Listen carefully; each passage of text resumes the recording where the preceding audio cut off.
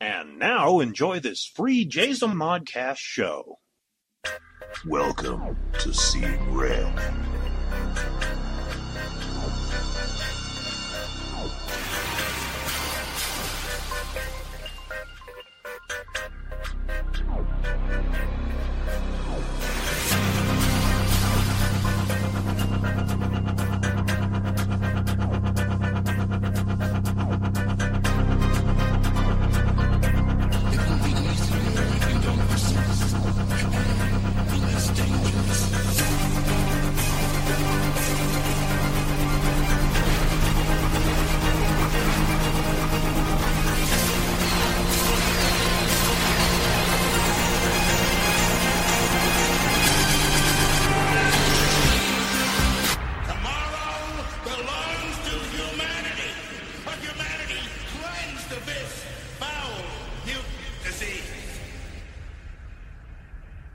Don't say we didn't warn you. Hey, boys and girls, welcome to Scene Red. I'm David K. Montoya. Alright, kids, I just wanted to sit and talk about a few things today. Terry, who's been a good friend of mine, and I've talked about Terry for years, even before the podcasting. He's just a really good guy, and he's a great friend, and he's my mentor. And I'd say probably I think this is the third or fourth week he's come to stay with Lacey and Jaden and Zoe and I, and so he's been watching a lot of TV. In fact, one of the main stations that are on our TV most of the time is Sci-Fi, and one of the days that he had on Sci-Fi, there was a television program called what was it? Cosplay Heroes or something like that. And it got me to thinking, why is cosplay such a big thing nowadays? When I went, well, I'm jumping ahead of myself. Let me start at the beginning. I've been a comic book fan. Let's see. The first time I was introduced to actual comic books, I was probably about 9 years old. So that was like 1986. And it would take about 4 years later for me to become an actual hardcore fan. And I knew about conventions and stuff. And they came out with this magazine called Wizard Magazine back in the 90s. And I ran a little bit into, 2000.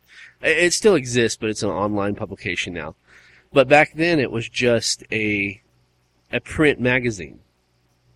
And they would talk about, Comic-Con and Wizard World and stuff like that, and they would show people that were dressed up. And I don't think they even had a name for it back then. It was just people in costumes. And even for a lot of the comic fans, including myself, I was like, wow, okay. I don't think I'd ever see myself dress up. Maybe it's just because I'm a fat fuck. And, it didn't matter what I dress up as. Maybe the Blob. I might get away with, playing the Blob or something. But I think the general consensus was that these people that would go and role play and they would go into costume and character was a completely different type of fan altogether. And though there was some attention on this role-playing, again, I don't believe it was called cosplay until most recently, they kind of were separated from the rest of the world. Well, definitely separated from the rest of the world, but they were even separated from the average comic book reader. And I don't want to go as far as saying, wow, that's super nerdy, because, being a comic book fan is nerdy in itself. But, and honestly, that was the way I felt. So, coming into today, it's a big thing. And to be honest with you, back in the 90s when I was really learning about the comic book culture, there was a majority of men that were dressed up. And then if they were dressed up, most of them were dressed up like Star Wars or Star Trek characters. Not so much women. Well, we jump to today, and now there's a thing called cosplay. And it's a big thing. I mean, obviously to the point where there's a TV show about it. And it's a phenomenon for this culture of today. And I was trying to think. I mean, I know, it was a big thing in Japan. So maybe that kind of influenced the Americans. But I was just curious as to why people have now decided to cosplay. And one of the things also that's come to my attention is the spectrum of cosplay personnel or people or whatever you want to call them, is the majority of them are women to men. Now, watching this TV show, you can look and kind of tell that these people are not comic book fans. There's some that are. You can tell they're fans of the culture. But then there's the some that you can just look at and say, oh, that's a model. And still, it was trying to... I was trying to wrap my mind around it. I was trying to figure out what was the motivation behind all of this. And what I came about, actually my mind traveled and we were talking about this, probably a month or so ago. It was Aaron and I, we were sitting down and we were talking about nerds and geeks and stuff. And he he said he hated fake geeks. And I'm like, why the fuck would a person pretend to be a fake geek? And then I decided to do a little bit of research. And then it came crystal clear to me what had happened. What is this phenomenon? And the phenomenon is basically, if you win a cosplay contest at some comic book convention, you get some greenbacks, brother. You get some cash. And then it hit me. I'm like, oh, okay, that's what Aaron's talking about. These people that aren't, not necessarily, but they're just not comic book fans. The only reason they're there is because they know they have a nice body and they can show it off with these costumes and a potential cash prize. So that's where the fake geekdom comes in. Though I'm still kind of, I don't know, folks. It's kind of interesting on my end because, again, it was the point where the nerds were saying, these nerds are nerdy. You know what I'm saying? It was kind of like, wow. But now it's become such a national interest that it's got its own TV show. But it's, after learning what the motivation is, the motivating factor behind why they're doing this, it kind of makes more sense now. And I was thinking to myself, out of all these people that actually go to cosplay, how many of them are fans? And that kind of got my mind reeling too. So I went in, I was bored yesterday, and I typed in cosplay. And I was going through, and it's interesting enough because you can tell who is a fan and who is not a fan. And it's all on the amount of detail in the costume. For example, there is, what was it? There was a Hellboy costume. And you can tell the guy spent time because, he sat and made the hand and he had the horns on his head, the tail, he's painted red. And he even had, Baby, the gun, the Hellboy's big ass gun. And I thought, okay, this is real. Because I was more interested in looking at the details in the costume. So I felt that this person had to have been a real Hellboy fan in order to understand that amount of detail. And then you go and you can find a lady that is dressed up like the X-Men Cyclops. Now, at first, I was like, okay, well, maybe. But then I started looking at the costume, and I felt that it was more purposed around sex appeal. So, well, number one, Cyclops is a dude, not a chick. And number two, again, there was just some really tight spandex, midsection was removed, and it was very appealing to the eye. And I was like, well, this was kind of tough to decide. Because, I mean, as far as, like, gear, she had a visor. The visor looked good. The right colors and whatnot. So I couldn't figure it out. Whether it was a fan that made this and it was just some chick who liked Cyclops and decided to pay homage to him as dressing up. Okay, that's cool. And then I go to this next scene. And the next one, and mind you, I'm on, Google Images, so I'm just clicking next, checking it out. And there's this chick, she's dressed up, well, I don't even know if dressed would be the appropriate word, but, she was Poison Ivy. And essentially what it was is she had probably like plastic leaves, pasted over her nipples and over her crotch and throughout the body, she had it.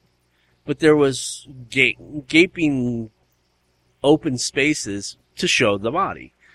And again, and this is just my opinion, but I felt that this was not a fan because she looked like a model. Models just have that certain look about them. And there was no interest in, oh, she's that character. It was pretty much essentially a naked woman with pasties on, just covering up parts of the body. And I was like, okay, I think I get it. I think I get the concept because I said, okay, she's probably not a comic book nerd. Because while there are comic book fans that are in really good physical health and they are athletes on the side. I mean, there's some. The majority of comic book fans are nerds, which means that they enjoy playing video games, they enjoy watching TV, movies, drawing, writing, playing on the computer. So there's no real physical activity. So I think maybe a lot of the fans wouldn't appropriately work for cosplay because they're just not physically fit enough to play in cosplay. So I think that that's where the line is drawn with that, is that there is some fans that are not so much interested in the sex appeal behind it, but they're just playing character. They're make believe. It's just an opportunity to become their favorite character and become part of that world. And those people, again, usually are, slim and trim and built. You really don't see fat cosplayers. Again, like I said, you wouldn't see my ass in a cosplay suit because I'm just fat. I'm a fat fucker. That's just life and reality. And then you have the professional cosplayers, which I think it's safe to say at this point, if anybody comes to you and say, oh, what do you do? Oh, I'm a professional cosplayer. They're not a comic book fan. They're more into dressing up, showing off their body, and winning a cash prize from these conventions. And that's what I think Aaron was getting at, when we talked about it, some time back, is that these people are taking advantage of the fans. Now, I'm sure the fans are they probably could care less, you know. They just get to see people dressed up as characters, and that's cool enough. But in my personal opinion, I do think that it's wrong to me. It's wrong to think that, you know, these people are infiltrating an area of geekdom or nerdom, whichever you want to call it, to exploit what they look like and make money off of the fans. I don't know. And some people that are listening to this probably are like, oh, shut the fuck up, fat boy. But that's just the way I feel. I think that it's just a wrong thing to do. If you're going to cosplay, I think it should be the fans. And, you know, again, watching the cosplay on Sci-Fi Channel, you know, these people are becoming more diligent about the detail in the costume, because that's how they're picking out the fake cosplayers to the real cosplayers. Now, let me tell you something, folks. You don't have to figure it out so much as where you're looking at how fine detail things have gotten. If you're in a Wizard World Chicago, and then you see this cosplayer, and the next week you're at the San Diego Comic-Con, and you see this person that week, and then you're back at the New York Comic-Con, and you see that person that week, and they are all been trying to get into the cosplay contest, let me tell you, that's probably not a real fan. Again, this is just my opinion. I know there is people that can just blow money like that and go all over the country while it's Comic-Con season. And I do get that. But I think the majority of the people that are showing up, going all over the United States to be in these cosplay contests are not fans. They're just there to try to make a buck. Again, it's just my opinion. And if you listen to this and you decide that you want to correct me or educate me on something, because I'm saying I tell you right now, you know, this is just all opinion. Some of it is investigated, some of it's just opinion. But if there's something that you can educate me on as way of cosplay, you can definitely send me an email, and tell me about it. In fact, you can go to Seeing Red.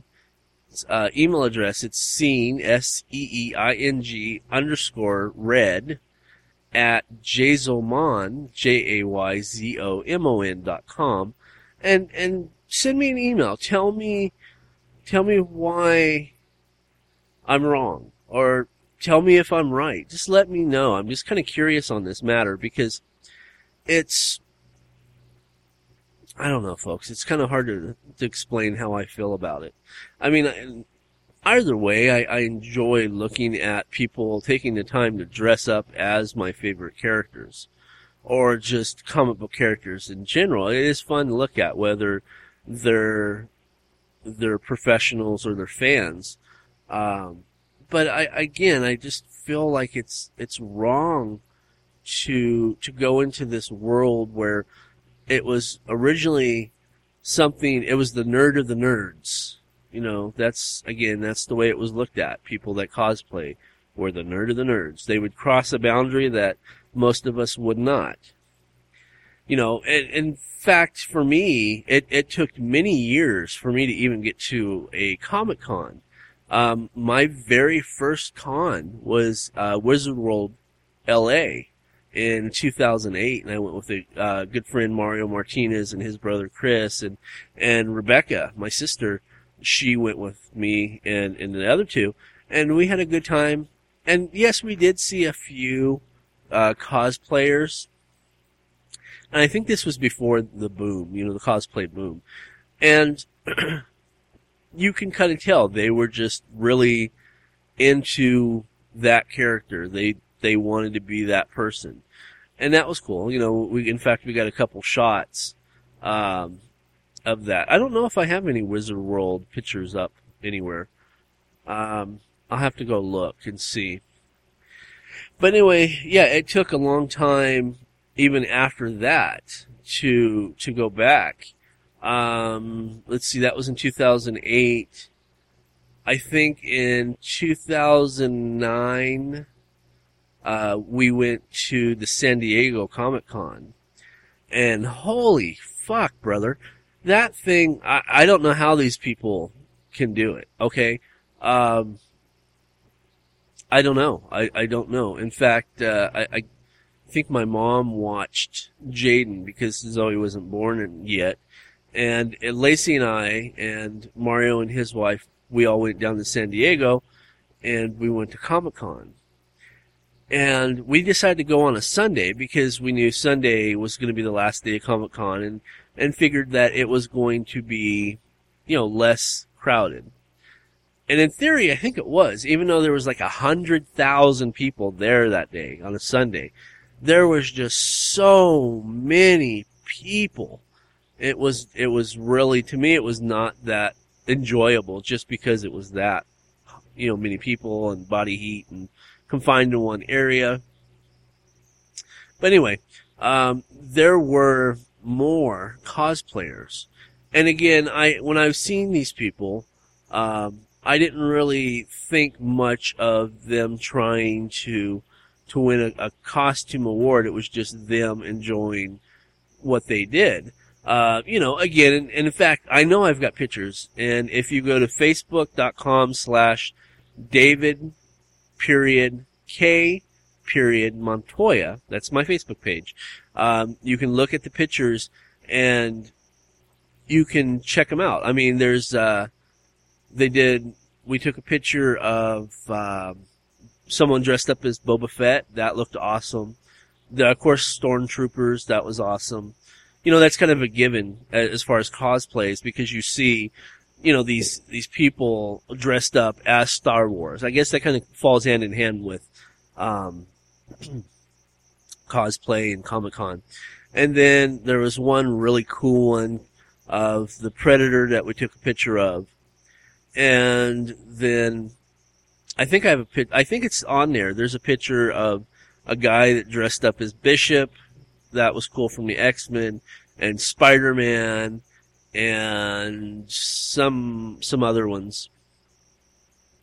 And in fact we'd seen other people.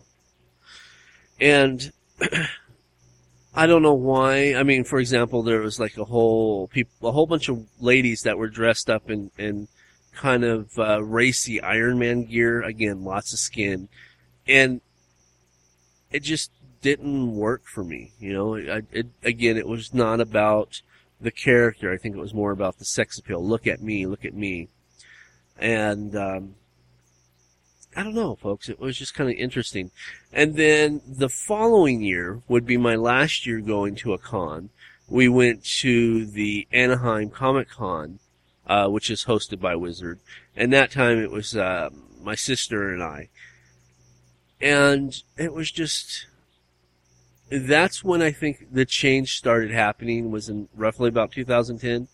Because I noticed that there was more people dressed up as characters, but there was a lot more skin showing.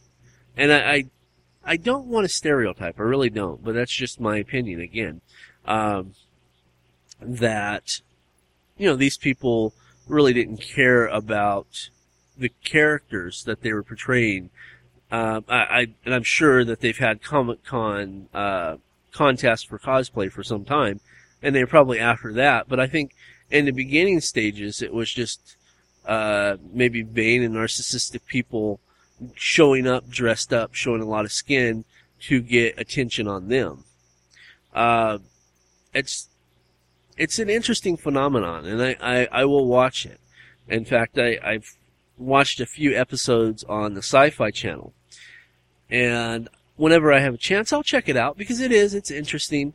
I crack myself up because I'm watching these people on the Sci-Fi Channel and they're like freaking out that they're not going to have their costumes ready before the contest. Now, let me tell you something, folks. Let me tell you something right now, and I don't care what anybody says. If you show up to Comic-Con and you don't have a costume and you're making the fucking thing there in your hotel room, you are not a fan. If you were a real fan, your shit would be done beforehand. And if it wasn't finished, you just wouldn't wear it. It's that simple. And for people that are doing this, they're pros and they're not fans. I don't care what anybody says. You know, because showing up day one on Comic-Con, I don't know, folks. Because, and it also, here's another factor, now that I'm thinking about it. Okay, you see a person dressed up as whatever character, they have the contest, and then immediately after the contest, you see them in regular clothes for the rest of the day, or they just disappear entirely. That tells you they're not a fan. And so, what this all has to do is, I agree, and I understand finally with Aaron's comment about being a fake fan and how irritating that is. Because, you know, you're supposed to feel secure around your own people. And if you have fake fans that are just kind of infiltrating the world of geekdom as you know it at a Comic-Con, you know, I think it takes away from the luster, you know, that imagery that people take home with the idea of being at a Comic-Con. It's obviously there's nothing, how do I say this without sounding super geeky? You know, they're welcome to do it. But I think that if you're a non-fan, then in the process you need to become a fan of something. You know, there should be like a questionnaire for the contest, you know, to evaluate how big of a fan you are. And it doesn't have to be, you know, the whole world of comics. You know, obviously I don't know everything about every comic. I'm specifically in tune with like Marvel and the X-Men, more so the X-Men than even the Marvel Universe. You know, I think that those type of situations are made for the geeks and the nerds at Comic-Con, and I think people that are us, the geeks and the nerds, should enjoy it more, and it should be strictly for us more, if that makes any sense whatsoever. And now a word from our sponsors. Before 1971, a young S. Sadie Burbank could only imagine a simple American life as a loving wife and mother. That was her goal when she first married in 1959 at the age of 18. But with the wild social revolution of the 1960s, Burbank's idea of a perfect life would quickly change as she left behind her family to begin a new existence of her own. Her journey would find her on a plane headed toward her new lover, Steve, who was halfway across the world, waiting her arrival in a small bush camp in the country of Liberia. Once there, Sadie is greeted with a fascinating, strange world and plunges herself into the exotic land of the bush. But less than 6 months later, Sadie would realize all was not as it seemed, and Steve was not the man she fell in love with. Burbank found herself desperately seeking escape from the camp and her lover as she raced back to Roberts Field Airport, literally running for her life. Based on an unbelievably true story by S. Sadie Burbank, Red Hills, Green Vines, and Dried Monkey Meat for Dinner is a manuscript of Burbank's adventurous and deadly experience during a time filled with sex, drugs, and murder. Now available in paperback and hardback. For more information, log into www.redhills.us.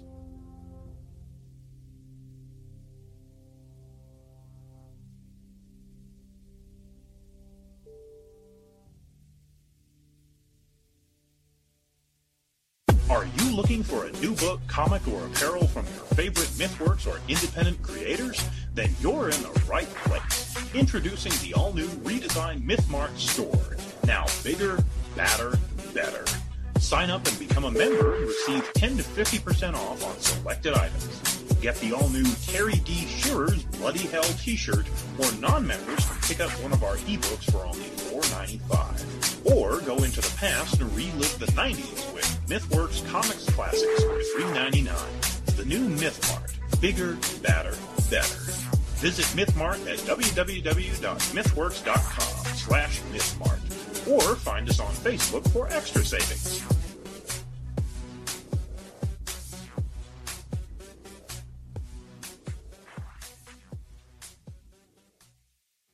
Do you own a business or have an item you want to sling? Do you want a chance to reach potential customers? Do you want to make some extra cash? Then here's your chance. For $50, you can have a 1 to 2 minute commercial featured on each of our shows for an entire month. With 6 shows a week, that's only $2.09 per podcast. Plus, for an extra $10, your item will be placed into MythMart. So sit back and relax as they handle all stages of transactions. Contact our ad department at info@jzamon.com.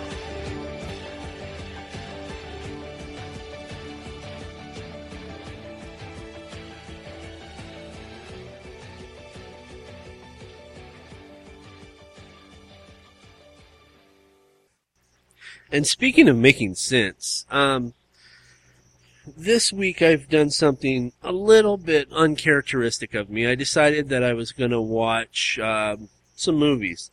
And this week I I actually watched Nightmare on Elm Street 3. I skipped Nightmare on Elm Street 1 just because I've seen it so many times, and I still like it, but I decided that I wanted to see 3 because 3, 4, and 5 are my favorite. And as a kid, I never really put 2 and 2 together. I think I was more in tune with the mass slaughtering of innocent kids to Freddy Krueger's one-liners, you know. That was my thing. But this week I decided that I was going to watch Nightmare on Elm Street 3. And I really enjoyed it. I was joined with Terry D. Shearer. He came out and he watched it. And I was really in tune to it. I really picked up on things that I hadn't seen in a long time, or I never even noticed, in the multiple times that I've seen it.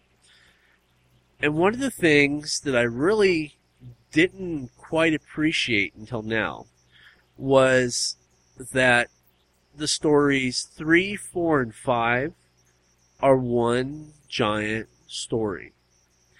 If you watch them in sequence, it tells one whole story from beginning to end. And I thought that was really interesting. And maybe that's why I like that piece, those 3 movies, is because it's one giant story. And, but anyway, I watched part 3 the other day, and it was pretty late, but I was really into it. And, Terry ended up going to bed afterwards. It was pretty late. It was probably like midnight when it ended.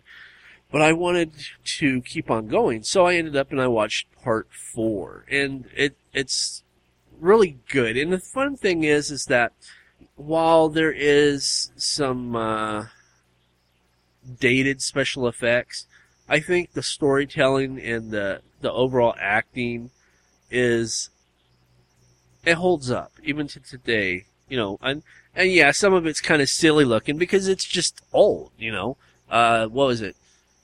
The first Nightmare on Elm Street was made in 1984, and then, Nightmare on Elm Street 3 came out, and you notice how I skipped 2. 2 was just, that's sorry. That was a sorry movie. Still to this day, I have the collection of all the movies, and I've had it for years, and I've not even opened the second one. I have it for the sequence of having all the movies, but I have not even watched 2, and I probably never will watch 2. It was just, I didn't like it. It was a horrible film. But anyway, so first one came out in 1984, and then somewhere between that, 2 came out, and then by 1987, part 3 came out. It actually came out in February of 1987. So I was almost 10. I was 9 and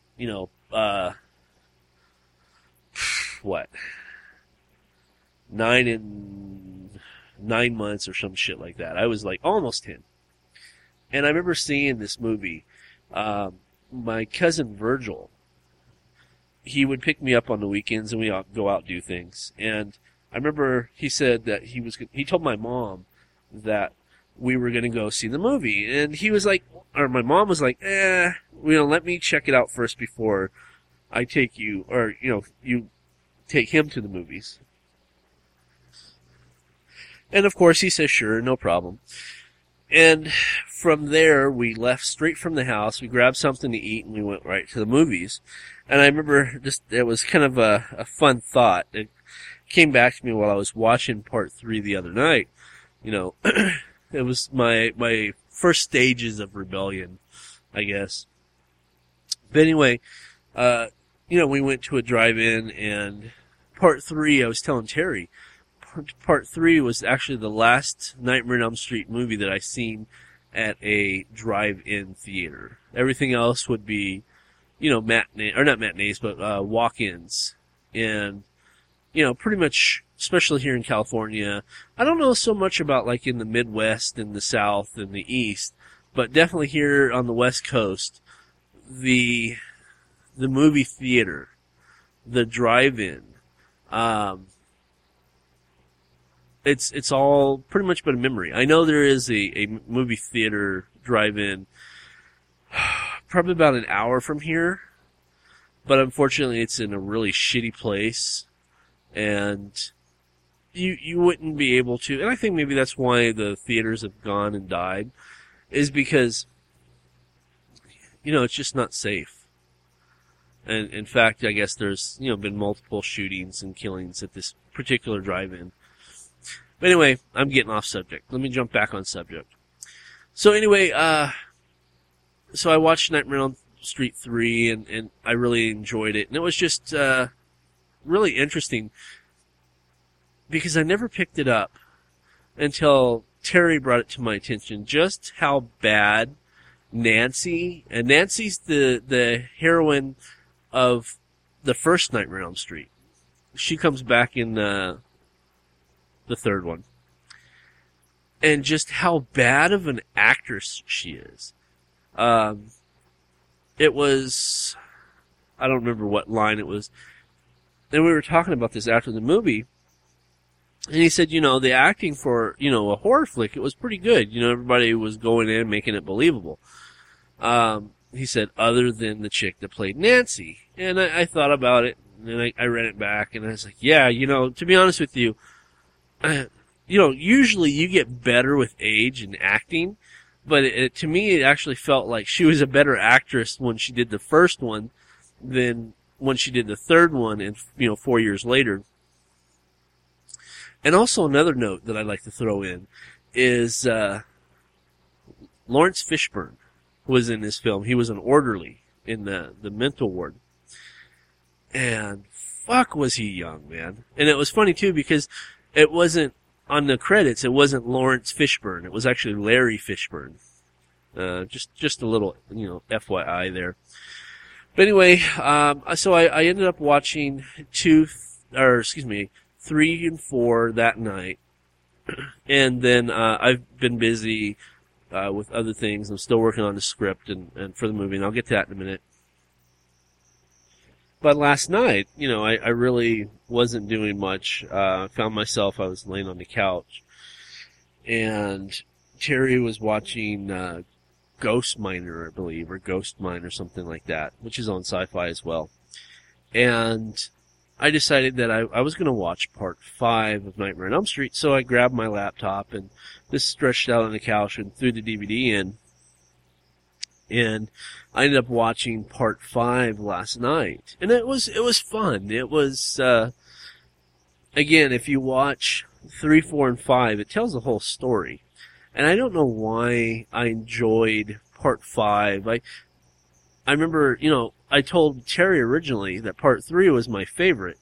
But I think that maybe part 5 might be my new favorite. And I don't know if it's because it had to do with his mom and stuff like that. And I thought it brought more of a deeper element to it. I don't know. It was just really good. I thought the acting was really good. I liked the character Alice. You know, she was really good as well. And of course, and this might have something to do with it. You know, there's that one scene, if you've not seen part 5 of Nightmare on Elm Street, spoilers, there's this one dude in there that he's a big comic book fan, and they have him constantly having comic books. And one of the things that I picked up on right away is they actually used real comic books. I think I seen like Spider-Man. I know I seen an X-Men. My eyes gravitated right to the X-Men comic book. And I thought that was really cool that they used real comic books.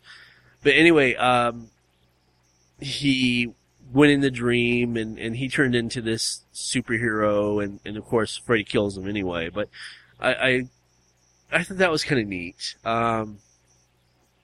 I don't know, I really enjoyed the Nightmare on Elm Street 5 as a whole, you know, in the movie. And if you really watch it beginning to end, I think the end really tells the conclusion or what the purpose of the end story was supposed to be. You know, that the mother was freed from her entrapment, and her spirit went and pretty much took Krueger and you know, took him to hell or wherever she went. But I don't know. I might go and see part 6, which is Freddy's Dead. I actually have the 3D glasses still, so I don't know. I think that might be fun to watch. Though I did pick up an extra shift today at the hospital, so I don't know. I know I won't be watching it tonight. We'll see what happens. Thank God I have Netflix on my phone. Let's see. So what else do I got going on? Because I wanted to talk about the cosplay. I wanted to talk about the Nightmare on Elm Street thing. I did get an email, well, a few emails, talking about the new Battle of the Atom storyline for the X-Men. And I said I'd talk about that. So let me talk about that for a minute. Battle of the Atom, I've read the first 2 pieces. Battle of the Atom or Story 1 or Book 1 or whatever it's called, and then of course the all new X-Men, which I collect anyway digitally. You know, I read that, and my thoughts are, it's interesting. It's interesting that that's where they're going, because you have it gets a little confusing, especially with the Jean Grey thing. And with Jean Grey, you know, because in the all new X-Men, they take the original 5 X-Men from the 1960s and bring it to, well, 1963 to be exact, and bring it from 1963 to 2013, 50 years into the future. And so they're there with the present X-Men. And then in this storyline, in the future X-Men come to 2013. So you literally have, like, there's 3 beasts in this story. And it's the past, the present, and the future beast. And it gets a little confusing, but I like the premise. I like where the storyline's going. I noticed that Brian Michael Bendis turned up his writing skills. Not so much dialogue, because I think he's a very good dialogue writer anyway, but there's more to read than just bamf and oomph and ugh, you know, those onomatopoeias. And I've said this many times, onomatopoeias are not dialogue. So yeah, I really like where it's going. When I get a chance and more time, I'm gonna, you know, buy some more issues and keep going through, and hopefully by the time we get to the finale of the Battle of the Atom, I won't be disappointed, and you know, maybe this will have some type of an impact on the storyline, and hopefully set things maybe a little bit more straight and narrow of the storytelling and the continuity, because the continuity is all over the fucking place, and that's one of the things that I think I have the biggest issue with is the continuity. So that's with that. I'm on the second draft of A Yotnom, the animated movie. I've been brainstorming a lot with Terry DeShear. We watched another movie. Was it this week or last week? I think it was the beginning of this week. We watched The Last Samurai. And I can't believe I've never seen that movie. It was just a really great movie. I got to see some swordplay in live action. That was fun, that I'll be able to hopefully translate into my script. And it's moving along. It's moving along slowly. And the reason that is because I'm being cautious about the storytelling. I want to tell a full-hearted, rounded story. I want it to be something that people read or watch on the TV or big screen and just go, damn, that's really good, So I'm taking my time with it. I'm not going to fly through it like I usually do. So we're still with that. We still have a few casting members that we need to get casted, but I think the majority of the script, the majority of the characters in the script have been casted. I pretty much sure I've got that in line. And I don't know. I mean, we're just taking it slowly. I don't want to overshoot the gun or anything like this because it's going to be such a big project, and I want to make sure that I have all my ducks in a row before we start any type of official pre-production, or finishing any pre-production and going into production. I think the Kickstarter will definitely go up as soon as I finish the final draft. And then when I finish the final draft, then I'll send it off to the different voice actors, and they can read it, and they can definitely give me the yes or no's if they want to be a part of this. It's really big. I mean, it's a fun story too. I'm trying to keep it even mixed of action and drama. So far, the ending's changed 3 times. We'll see what happens, by the time we actually get to the final draft. Let's see what else is going on. I am still working on It's a Dark Ride. I know I mentioned that a couple times. If you follow me through any of the other podcasts that I do, I've mentioned that. I am working on It's a Dark Ride. And hopefully, I'll have it ready to go by the end of next month, more specifically Halloween, and have that book. It's going to be a combination of ebook and paperback book. So you'll be able to buy it, for your Kindle, or you can just buy a straight paperback book. I've been diving in and working on some of the stories.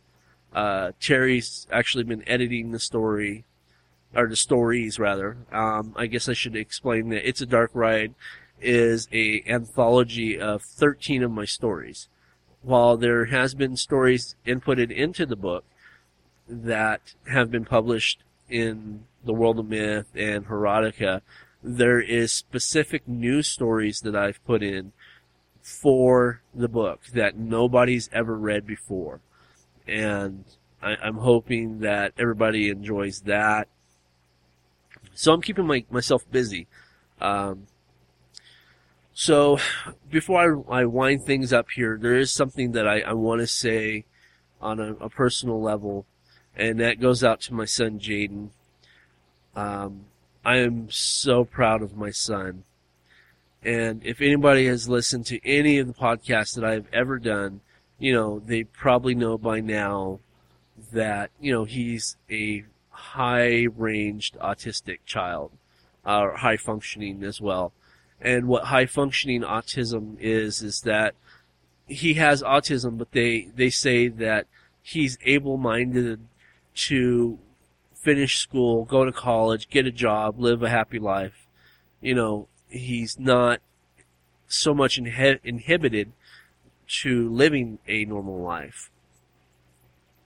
Well, he did something that I didn't do. In fact, he's done something that I don't know anybody else that has done. And the beginning of the school year, which I believe was August 3rd this year, he started in 6th grade. And in the process of being at school for like 3 weeks, 3 weeks, something like that, he is now becoming a 7th grader. They're actually moving him up 1 grade level. And I am so proud of him. He's just, you know, a lot of people say things about their kids. I am blessed to have him as my son. He's a very good kid. You know, the hormones are kicking in. He's getting there. You know, I've been there. I understand. You know, it's a whole different world. When hormones kick in, things start, your brain starts working different. You start thinking differently. So I get that. You know, so there's that whole preteen thing that's starting to come about. But, I'm blessed to have him as my son, with or without autism. I would not change him for the world. And he just proves how smart he is, how motivated he is.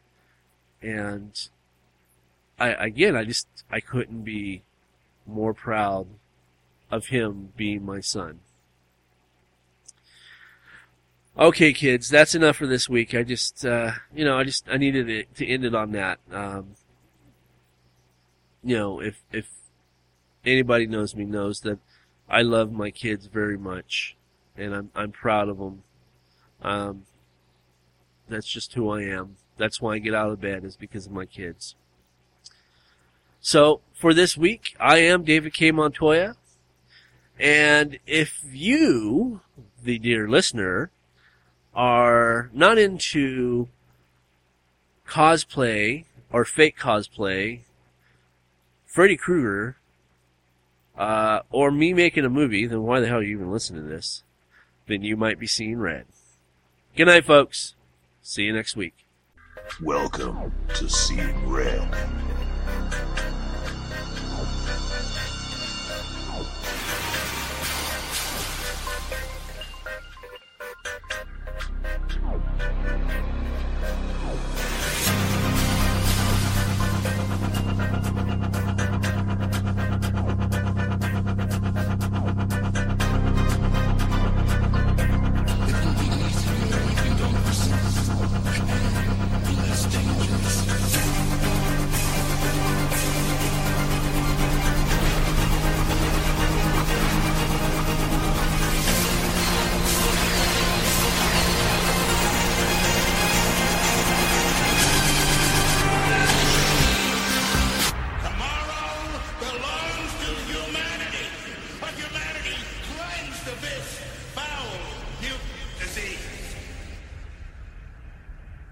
Don't say we didn't warn you.